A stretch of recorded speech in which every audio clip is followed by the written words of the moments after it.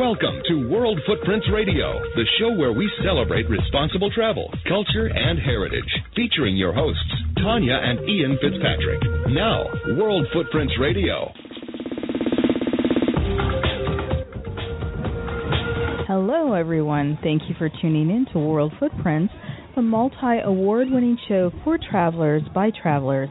I'm Tanya Fitzpatrick. Our purpose here on World Footprints is to connect you to the world through travel, and today we will take you to a place near and dear to us, Bermuda, to experience Bermuda Day and share one of the island's great resort properties, the Newstead Belmont. And we'll fulfill the need for speed as we visit the Barber Vintage Motorsports Museum in Birmingham, Alabama, home to the world's best and largest motorcycle collection as certified by Guinness World Records. Thanks, dear. Every May 24th, the people of Bermuda come together to celebrate Bermuda Day. Born from a desire of the Bermudian government to bring calm to the island after a time of civil unrest in the 1960s and 70s, Bermuda Day and May's Heritage Month celebrate and commemorate the culture and traditions of a place with a history of more than 400 years running, as we learn from a proud Bermudian, Joy Warren. It's like a picnic atmosphere. Everybody brings food, family. You actually see people that you haven't seen for years in this small 21 square miles. While there are many highlights of the Bermuda Day Parade in Hamilton, the capital of Bermuda, the world-famous band company of the Bermuda Regiment delights many onlookers. Known for their precise military musical performances, the Regiment Band is a tremendous source of pride for Bermudians, as Reggie Huey shares. I, at one point, was the drum major for the regiment. Now my son is going to be, you'll see him today, he'll be the drum major for the Bermuda Regiment Band. The Newstead Belmont Hills Resort in Bermuda blends a boutique hotel style with the leisure of a luxury resort with an unmatched view of Hamilton Harbor. Newstead's general manager, Bushara K. Bushara, sits down with us to give us an overview of this boutique resort that appeals to the business and leisure traveler visiting Bermuda. There's no charge for the ferry. We run it on a schedule. In addition to that, we have some other value adds that have sort of helped us sort of differentiating ourselves in the market. You know, we have airport transfers to and from the airport. We have complimentary golf. Birmingham, Alabama is home to the world's largest motorcycle collection thanks to the Barber Vintage Motorsports Museum. This museum, part of the Barber Motorsports Park, just minutes from downtown Birmingham, is the vision of developer and dairy executive George Barber, who wanted to showcase the history of motorcycles from a global perspective and preserve America's motorcycle heritage. The museum's senior docent, Jack Gertz, takes us inside this unique motor collection. The first reason I committed to Barber Collection, we're associated collection started in 1988. He went out and bought these three Hondas right here, these red, white, and blue Hondas. They're all brand new 1986 Hondas. No mileage on them, no miles on them at all. And he bought them and said, this is what started the collection. We hope you'll enjoy our Bermuda full exploration and our visit to Birmingham's Barber Motorsports Museum on today's show. I'm Ian Fitzpatrick, and this is World Footprints. Visit and connect with us at worldfootprints.com. Every May 24th, the people of Bermuda come together to celebrate Bermuda Day.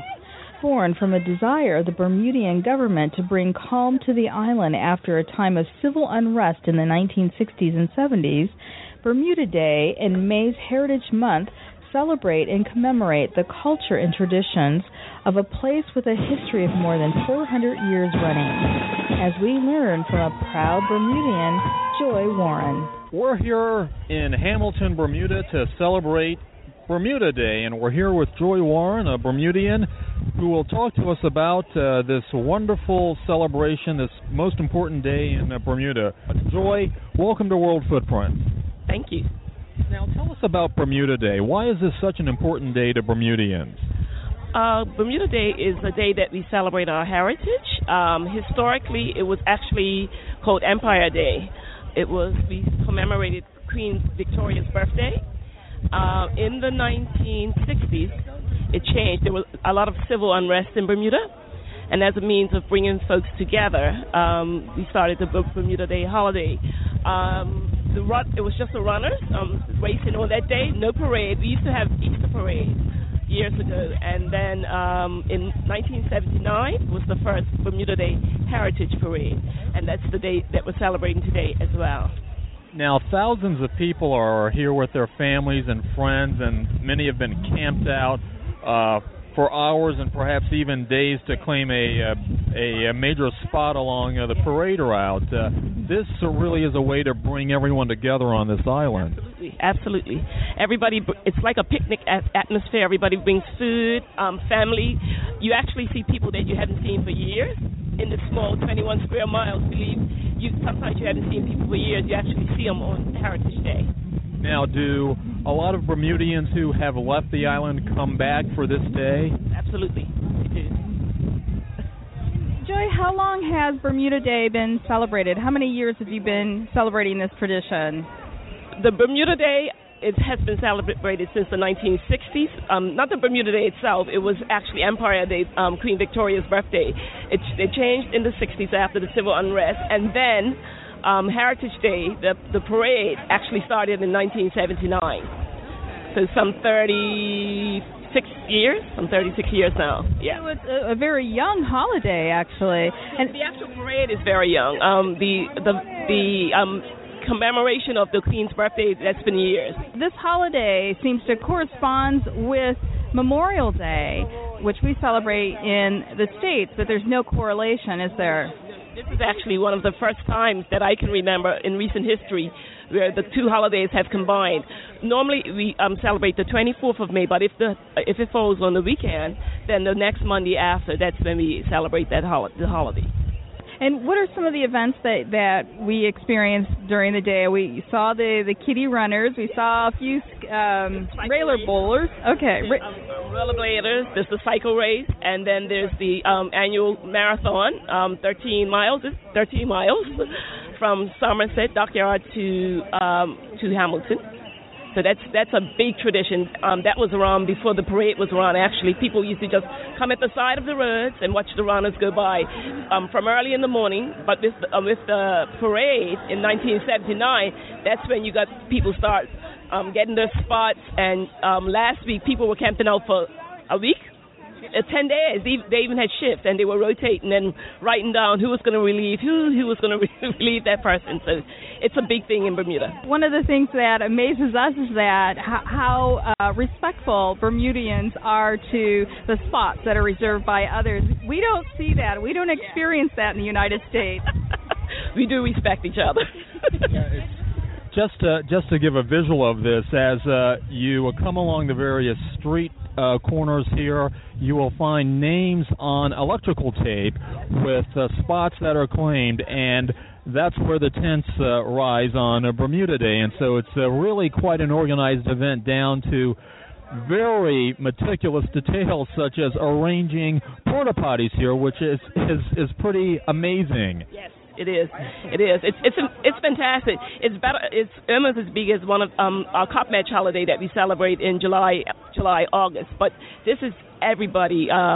Portuguese, Filipino community now come out to Bermuda Day. The West Indian community. Everybody enjoys this holiday.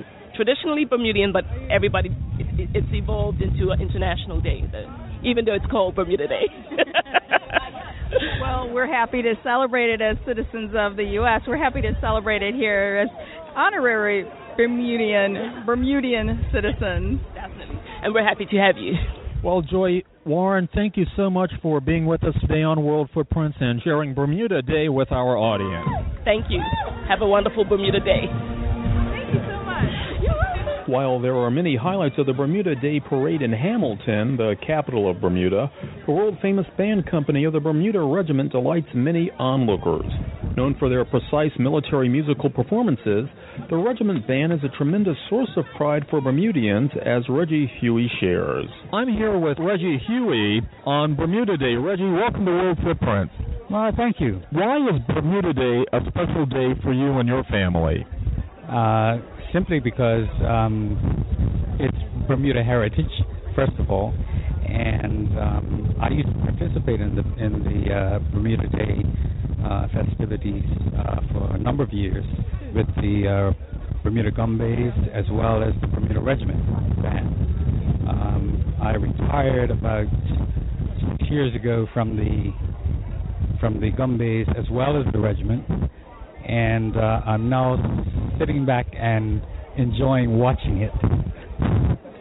For those who are not familiar with the Gumbays and the regiment, give us a little bit of background about those.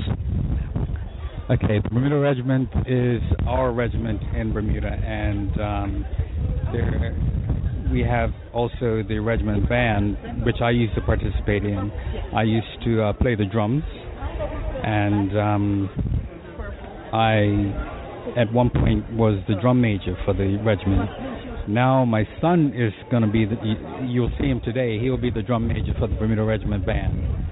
Also with the Gumbays, it's a Bermuda tradition which came out of the West Indies, and it's just carried on through Bermuda, and we've just carried the tradition right along through.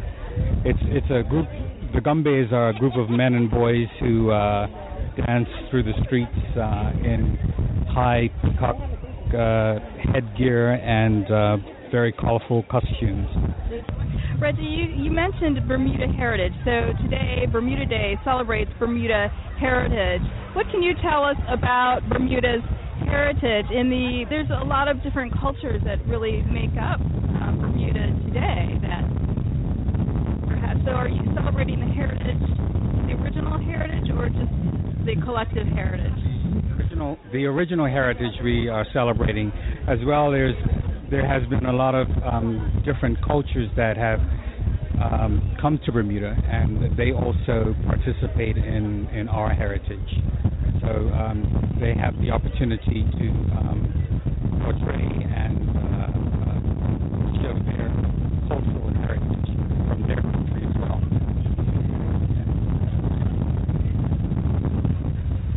And I understand that Bermuda Day is a really young festive festival. It only started in the 60s. What was the genesis behind the celebration of Bermuda Day? Well, we used to have what they call the Easter Parade, which is a floral parade that used to go through town, and people used to build floats and floral floats, and after a while the flowers were pretty difficult to come by, so it just migrated right into the Bermuda Day holiday. So and for someone who has not been to Bermuda before, what would you want them to know about your beautiful island?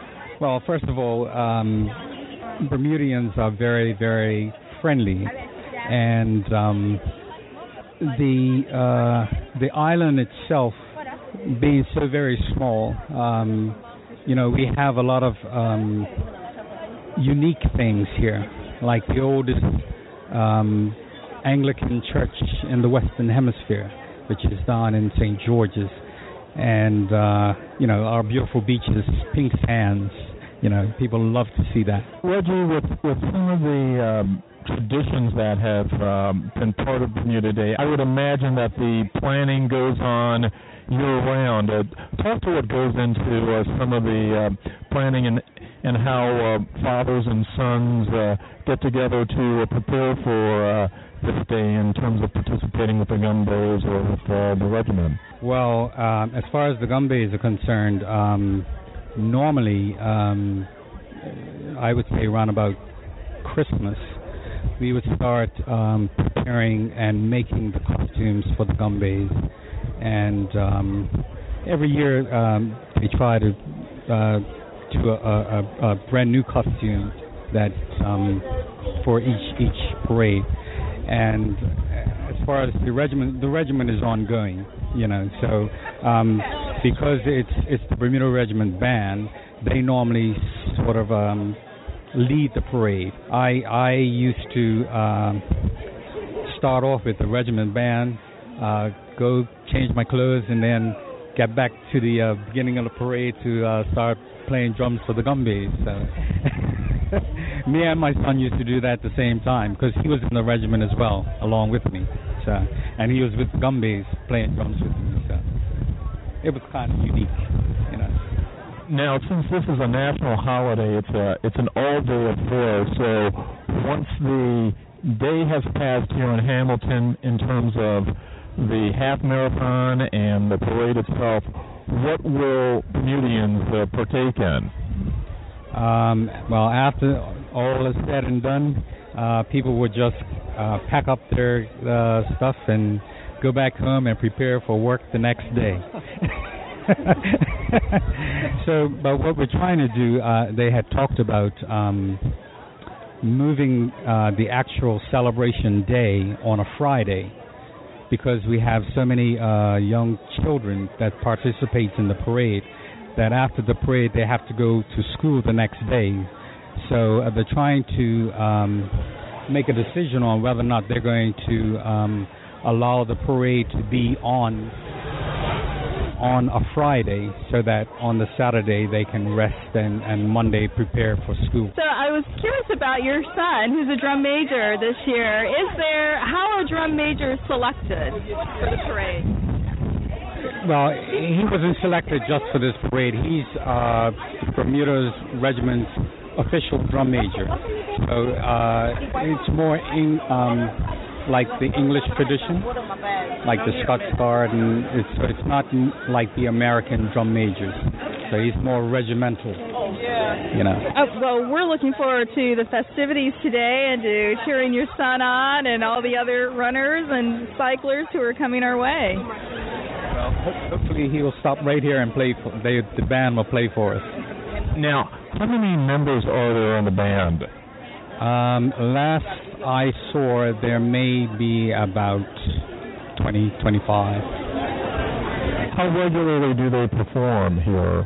Well, they do all of the official functions for Bermuda, like if the Queen was to come here, we have what we call a peppercorn ceremony. We have Queen's birthday parade, and all the official functions involving Bermuda, the regiment band plays for. Well, Roger View, we thank you so much for sharing Bermuda Day with us on World Footprints. Why, thank you, and I hope you enjoy your stay here. Thank you. After the break, the Newstead Belmont Hills Resort Hotel, overlooking Hamilton Harbor, has everything for the business and leisure traveler visiting Bermuda. The hotel's general manager, Bushara K. Bushara, shares why any Bermuda itinerary should include the Newstead. There's no charge for the ferry. We run it on a schedule. In addition to that, we have some other value adds that are very sort of helped us sort of differentiating ourselves in the market. We have airport transfers to and from the airport. We have complimentary golf. Next, as World Footprints continues. Good day, everyone. This is Donna Douglas with Bermuda Tourism, here with World Footprints in sunny Bermuda. We thank you for joining us, and we hope everyone will visit us one day soon for Bermuda Day, May 24th.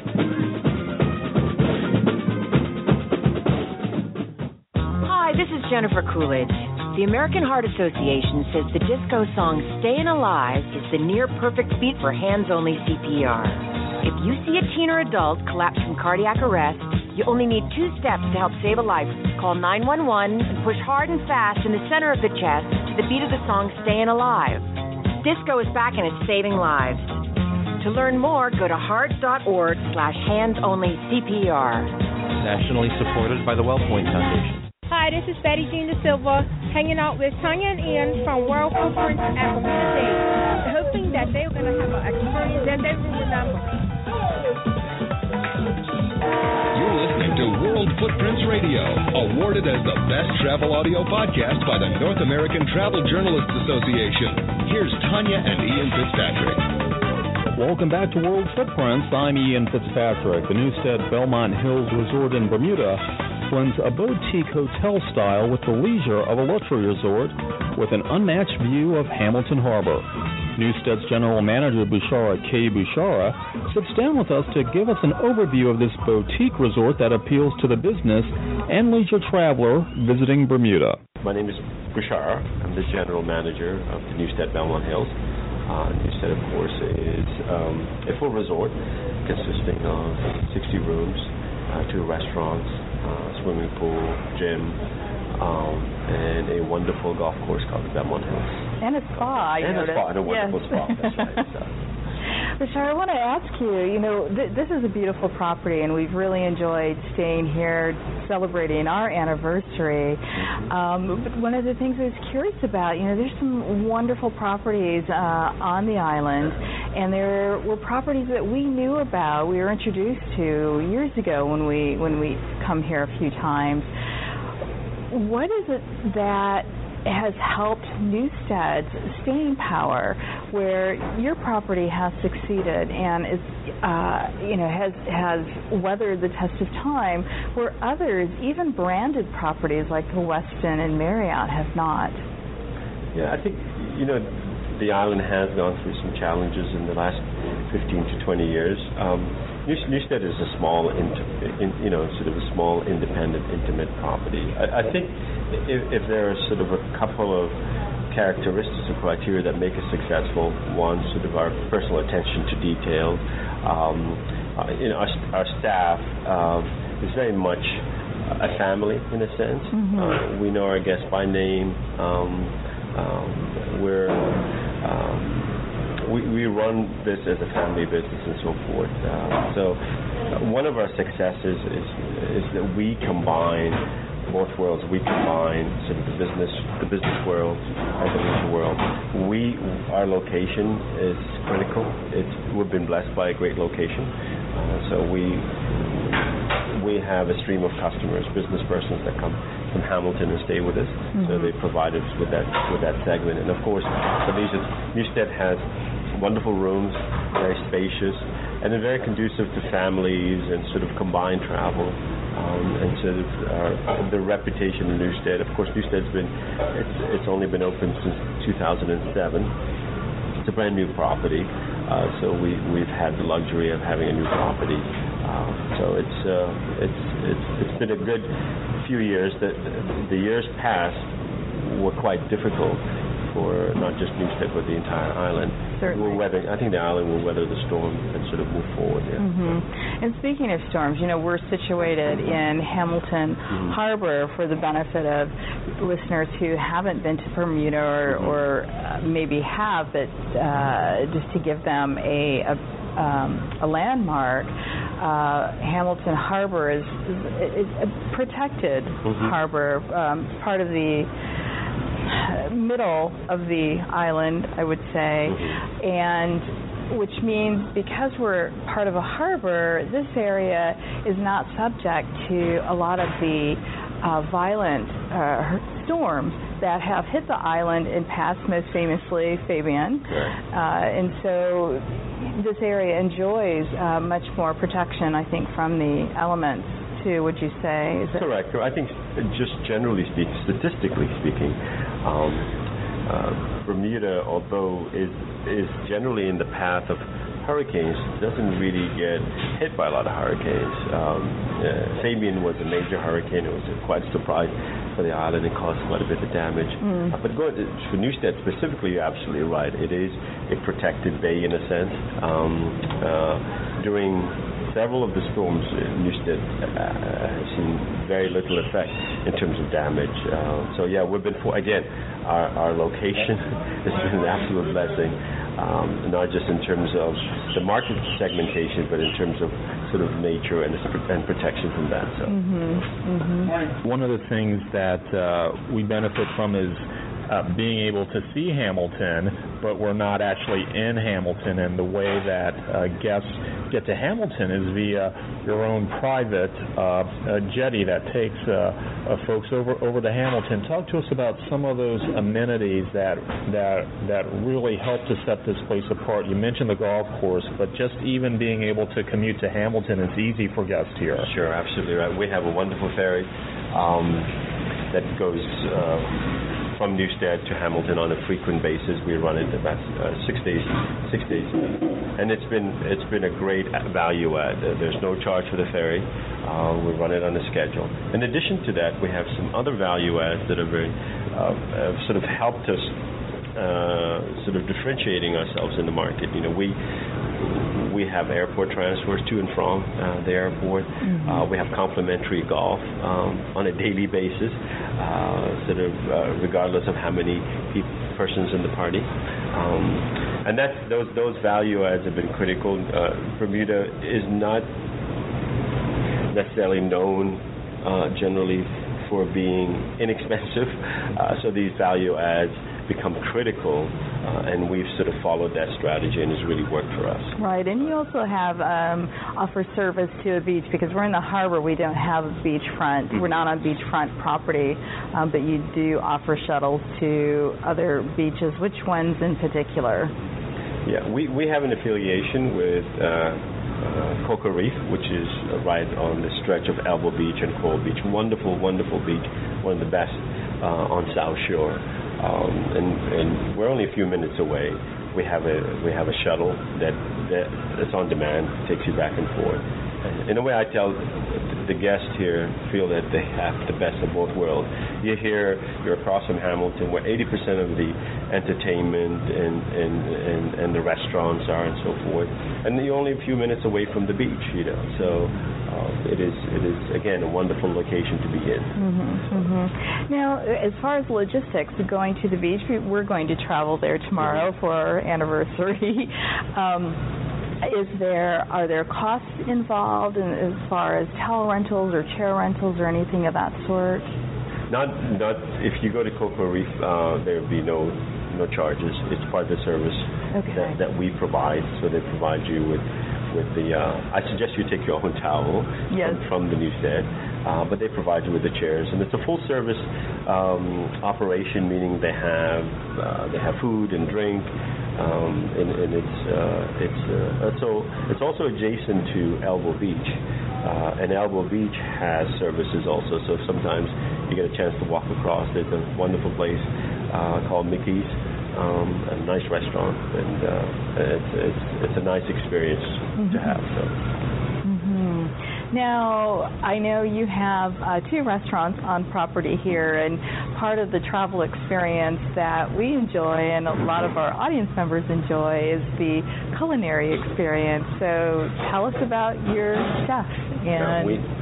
We have 2 wonderful restaurants, one being in-house here on property. That's the Beaurevoir French restaurant, and we have a world-renowned chef by the name of Jean-Claude. Jean-Claude Garcia was been awarded the emeritorious award by President Jacques Chirac in 1998, I believe. He was considered one of the best. We've been fortunate to have him here, and he's done a wonderful, wonderful job. On the other side, on our golf course side, we have Blue. Blue is been voted in the past on the Condé Nast survey as one of the top 100 restaurants in the Caribbean. And it's a wonderful restaurant with beautiful views, great service. And if you get a chance, please make sure you stop by. It really is breathtaking. So I would love to find out your personal story. You know, yesterday we celebrated Bermuda Day. You're a fellow native Bermudian. You studied in the United States, Baylor University. From a local perspective, what is it about Bermuda that is so special to you that brought you back home? Bermuda is just it's a wonderful place. It's not just the beauty of the landscape. It is really the beauty of the people here. Again, this is one big family, as you will discover. Hopefully, you come back more and more to this island. But it's one big family. People know each other, care about each other, and in addition to that, they care. Really, they care. They're very hospitable. They care about the visitors that come here. Many folk have left the island just to study or to perhaps to immigrate. But many have come back. They've yearned to the civility of the island and the friendliness of the island. So I think that those two tend to bring you back. And so as a local as well, where are your favorite places to go to eat, for entertainment, for relaxation? Well, I have many in terms of dining. Besides our two great restaurants, Blue and Beau Rivage. Of course. I think Front Street offers some great experiences. Protocol is one of my favorites, not just for the dining experience. For entertainment, they have really a nice atmosphere, especially on Fridays. They have a great atmosphere. Ascot Royal Palms is one of my favorites. It's a really nice, intimate, again, great for anniversaries, and they have great service. Over at the Southampton Princess, the Waterlot, as a steakhouse, I love meat, and that steakhouse is absolutely wonderful. So, but there are many really. In terms of views, I mentioned Mickey's earlier. Mickey's is a casual restaurant right at Elbow Beach. Absolutely beautiful setting, right on the beach. Oh, absolutely wonderful setting there. But again, Bermuda has an array of great restaurants, and it caters to everybody's taste. There's sort of the local cuisine. There's Italian, the French, American. Name it. Bermuda has it. So. In terms of seasons, I think we're just entering your high season, or the Bermuda Day starts your high season. How is it during that time and low season? Frankly, when the weather. I mean, I think people may think, oh, Bermuda, Caribbean, it has to be hot and steamy during the summer or during the winter, as some of the southern islands are, but it's not necessarily. So, where would a visitor have a different experiences in terms of attractions and what have you during those times? Not necessarily. I mean, the average temperature during what they term as the off season or the shoulder season is really around 68 or 60, between 65 and 68. That's usually the average temperature. It's a great. Perhaps it's not beach weather, but it's great for golf, for spa, for dining, just to relax. I mean, a quick getaway. I mean, it's usually very cold on the other side of the East Coast in Michigan, where you went to school and so forth. So it is. You'll be surprised. Sometimes the temperature is very similar to what we have today. People sometimes Bermuda is sort of misconstrued in terms of perhaps it's cool at times, but that coolness is very pleasant, and there are a lot of activities that you can have during that time, and I encourage everybody to come. The folks that come are quite surprised when they come down. They really love it, provided you have an itinerary, you know what you want to do and so forth, especially if it revolves around going to museums and dining, golf, just sort of, and some outdoor activities. It really is. I actually enjoy that time. I don't actually like the heat, by the way, so I love that time. So between November all the way to April. So the cruise ships come in. They're no longer coming into Hamilton. They're coming into Dockyards, which is the furthest southern point on the island, and so it's not necessarily as convenient for cruise passengers to travel into Hamilton, although I know there's shuttles and what have you, but their time is limited on the island. And so for those people, for other people flying in for perhaps a long weekend, what would you advise the top one or two places for people to see on the island? I'd definitely recommend the historic town of St. George's. Okay. That town is just replete with history, and then that history is actually connected, believe it or not, to the U.S. There's a major connection. So St. George's is not to be missed. for the historical and cultural side of the island. And then for the touristy side, I mean, I would definitely, Hamilton is a great city for shopping and dining. I would definitely stop there. And if there's time to browse, although they're at Dockyard when they stop by, to just make sure they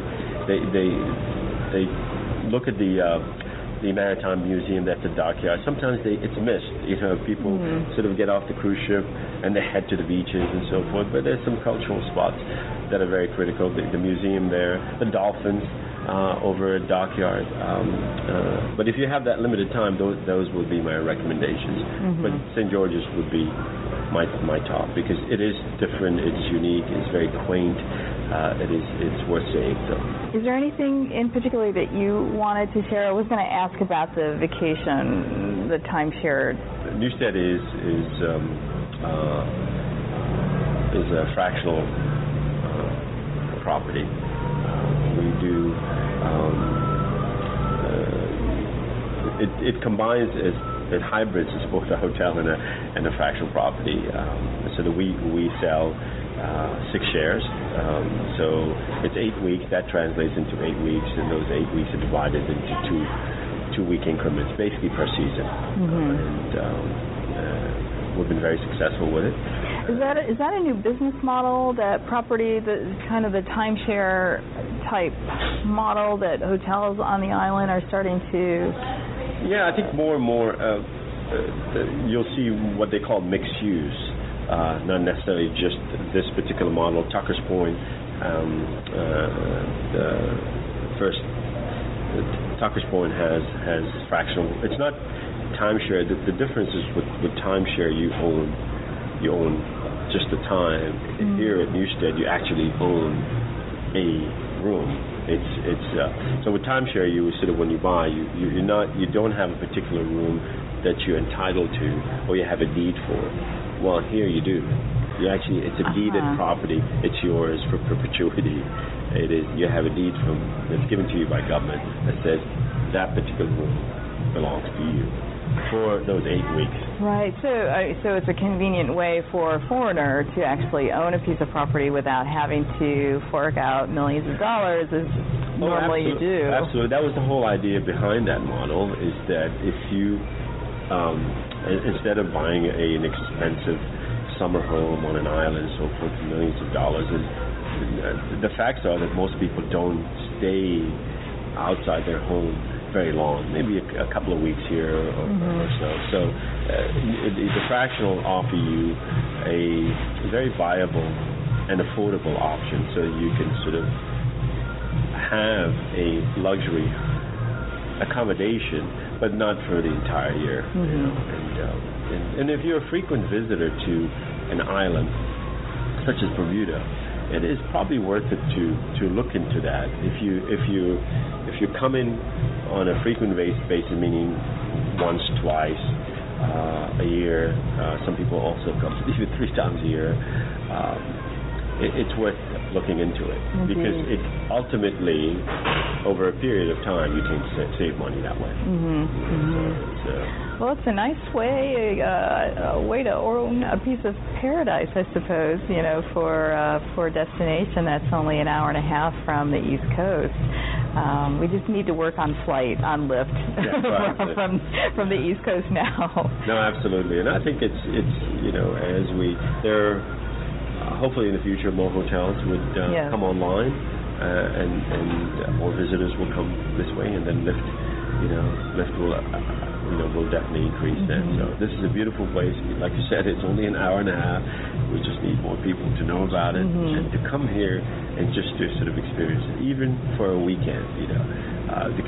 Basically the repeat base in Bermuda is quite high. We just need to bring them here first. Yes. So once they come down, we have the ability to bring them back. Yes.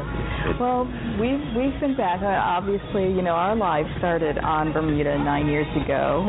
We were married at Aspen Park, and we've come back for a few anniversaries since then. Oh, wonderful. So Bermuda is a special place in our hearts. Yeah. Bashara, thank you so much for joining us today on World Footprints. Thank you so much. Coming up, Birmingham, Alabama is home to one of the world's greatest motorcycle collections thanks to the Barber Vintage Motorsports Museum. We'll go inside this unique motorsports museum that continues to draw enthusiasts and casual observers from all over the world. The history like the Mr. Barber collected. Remember I told you his collection started in 1988? He went out and bought these 3 Hondas right here, the red, white, and blue Hondas. They're all brand new 1986 Hondas.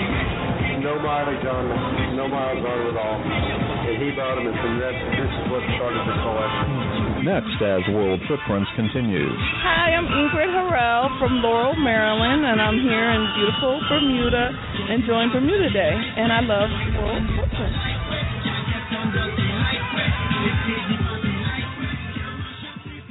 Poaching is a major threat to our country's wildlife.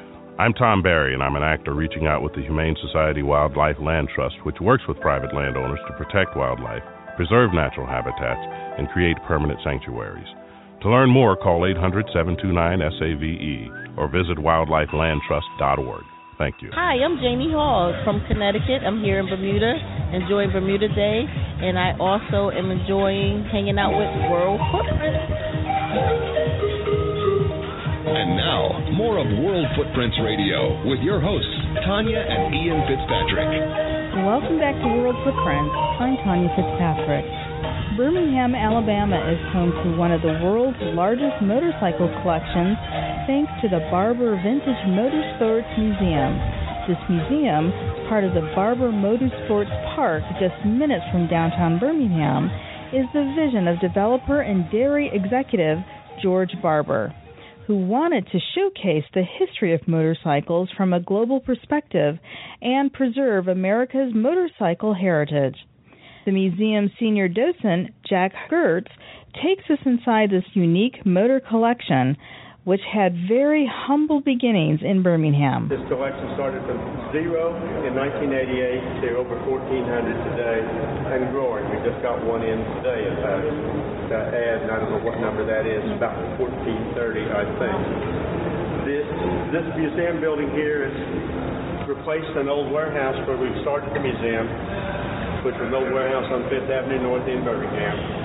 And the museum was there from 1995 until about 2001 when we closed that museum to build this building. This building was a little over 2 years under construction. And ultimately it's purpose-built for a museum. You know, we just didn't find this out in a cow pasture here. It is 6 stories, 188,000 square feet, 144,000 square feet are open to the public. We do all our restoration in here. We also do our warehousing of the bikes in here. Our goal is to preserve motorsports so our progeny can see and enjoy what we enjoy coming out and what our grandfathers enjoyed too. We go back to about 19 of actual product in the museum, real and not a replica. 1902 is our oldest complete motorcycle. 1902 is our oldest complete motorcycle in the museum.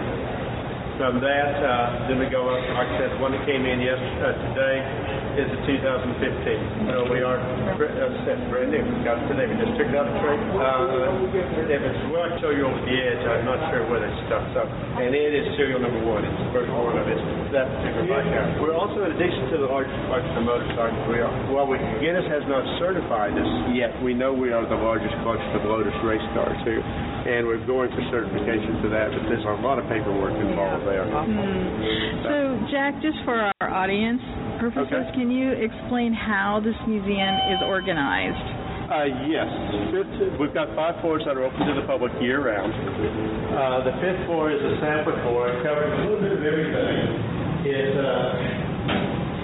It covers bikes starting back from about 1910 through 2014. There's the original bicycle-based motor strapped to a bicycle all the way up to sport bikes. There's racing bikes. There's dirt bikes.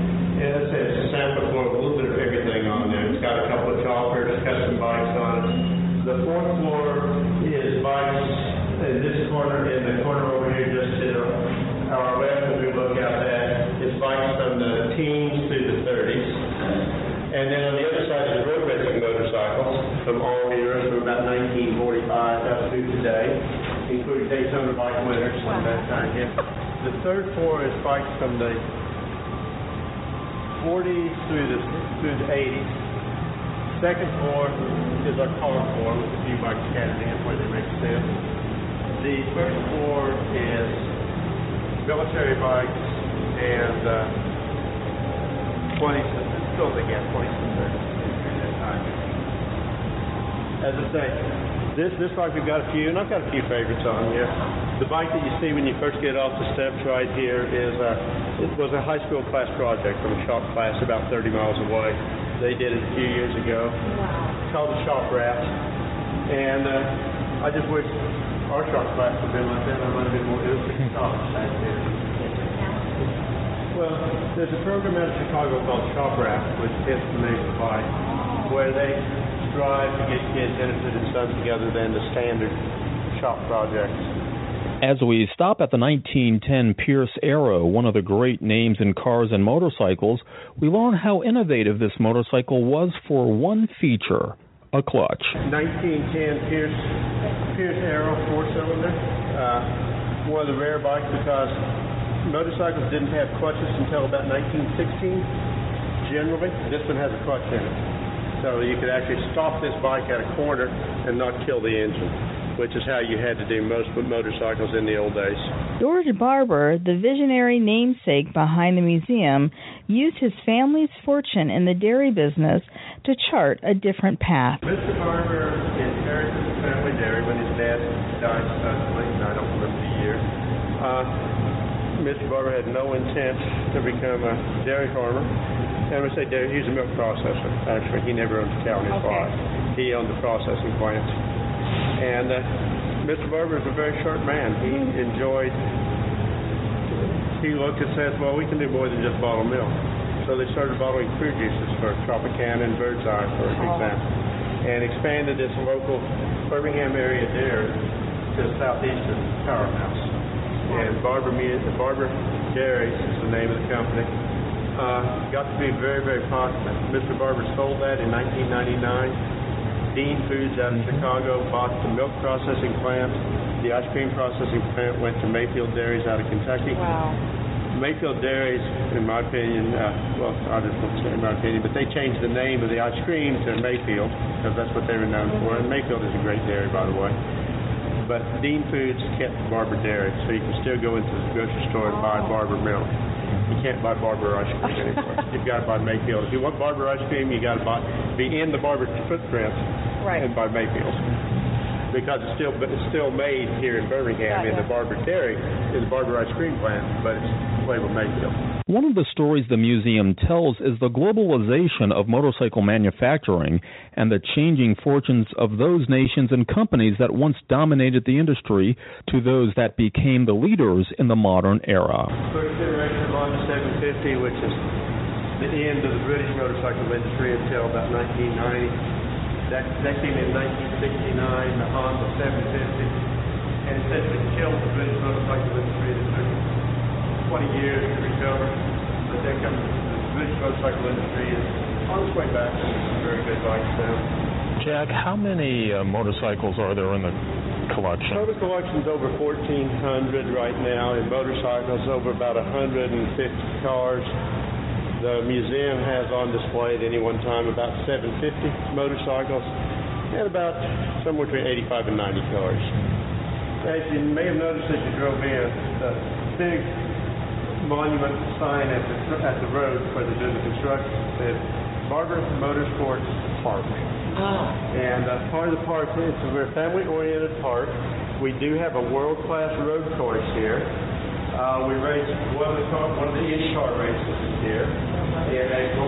So we do open wheel racing, we do motorcycle racing, we do sports car racing, we're doing vintage car racing here.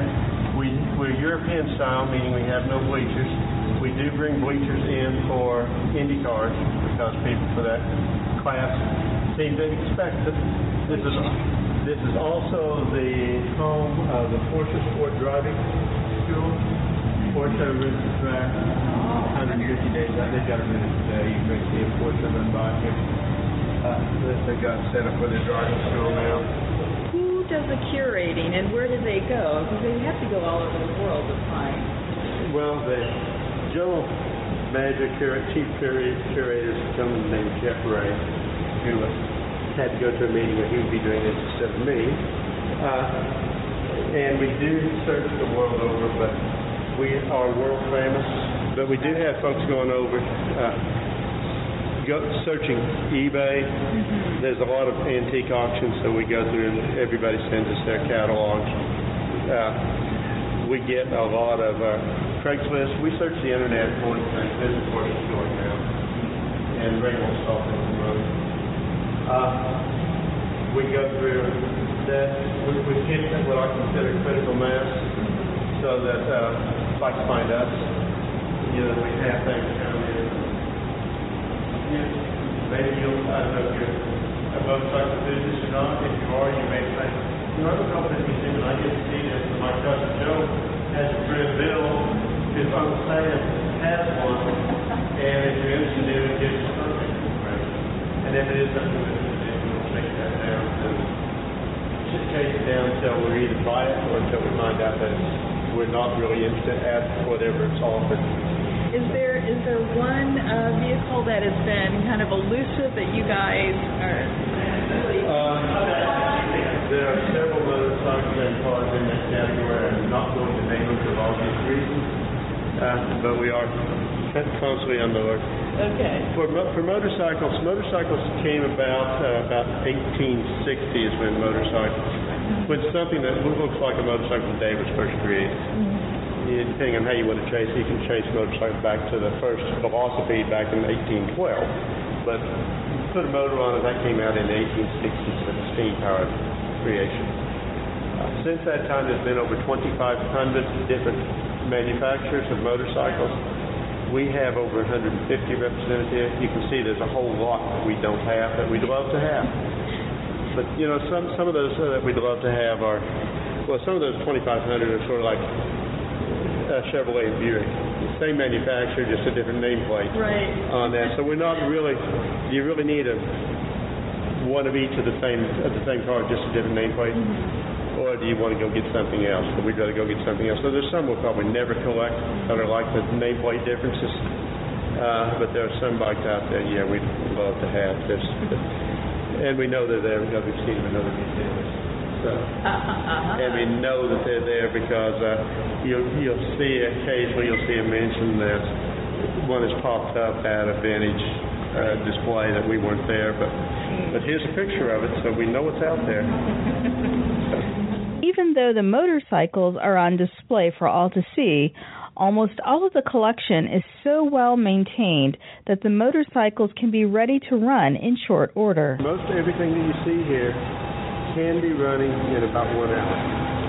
If we take it off the display, we have to put fresh gas, fresh oil, and a battery if it's a battery-powered motorcycle. But we come in and it can be running most everything within 1 hour. There's a couple of bikes in here that are just too important, too valuable to really do that, but most of them are running conditions. We try to put bikes up everywhere. We've got motorcycles over your head here. Yeah. And they will stay. They haven't fallen yet. Good. As I was talking about, this display here is where motorcycling began. This is a replica of the Maybach Daimler. It's an accurate to-the-scale bit that Maybach Daimler built, not necessarily as a motorcycle, but as a vehicle to demonstrate that their newfangled gasoline engine could propel them down the street. This over here, that's an 1867, I believe. This is 1885, 1867. Mr. Roper, it's a steam-powered bike. Also, it didn't have a very big boiler on it because just how much can you carry around and how much do you want to sit on top of? Right, in the hot seat. Yeah, literally in the hot seat on both of these bikes because the exhaust on this one's straight up under the seat there. Even the oldest motorcycle in the collection, a 1902 Steffi, is in running condition as we discovered. This is the oldest big motorcycle This is a 1902 Chevy, and it is a runner. It is running. That's 1902, and it is all original. That's gorgeous. Wooden wheels. Wow. And you can see very much Wooden wheels. the bolt-ons to a bicycle frame. Everybody did that to scratch off all of it. Every bike in here will be gone. We'd have a whole lot of scratched off. Pieces, parts, in Italy, too, rubbing the statue. Amazing how you threw a statue and actually run away. Then this bike here is kind of an unusual bike. This is our oldest frame set, but the motor on it's from 1990. This one right here, the frame's from 1996, and that is our oldest original frame. We like to show folks our Sears motorbike, that they would come in a crate. They would come to your nearest railroad station, and this unload the crate with a set of instructions on how to put your motorcycle together so you can go ride. As we wrap up our tour, we come upon 3 motorcycles that gave the Barber Vintage Museum its start back in 1988. The first 3 bikes that Mr. Barber collected, remember I told you his collection started in 1988? He went out and bought these 3 Hondas right here, these red, white, and blue Hondas. They're all brand new 1986 Hondas.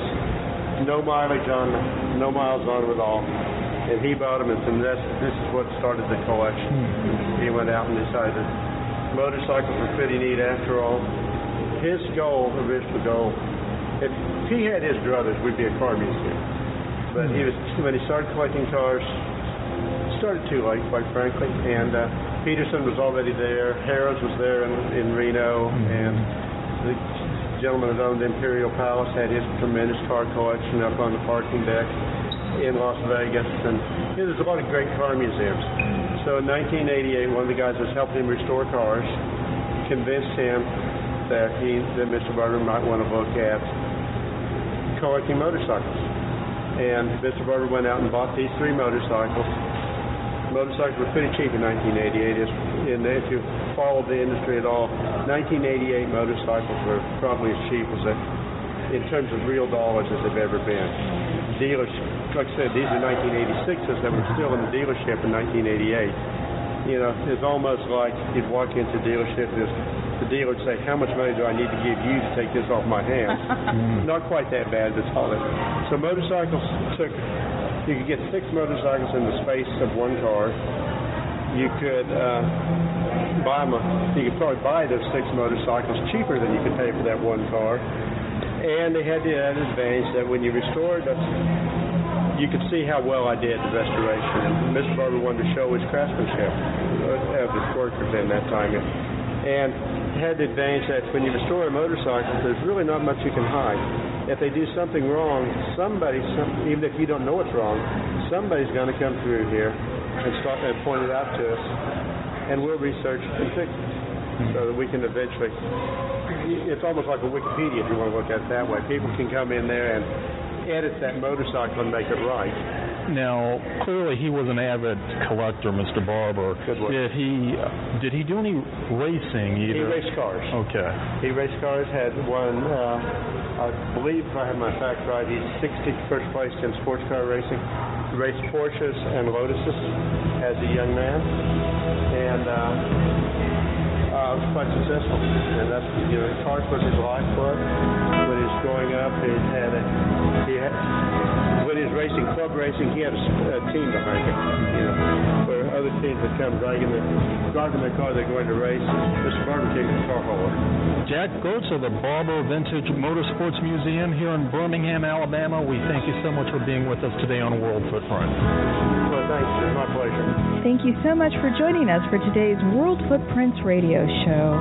It is our desire to help you live your best life through travel.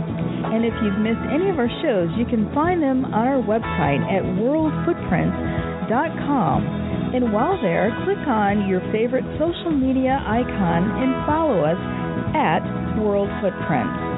You can also hear your favorite World Footprints radio show on iHeartRadio, iTunes, and Stitcher.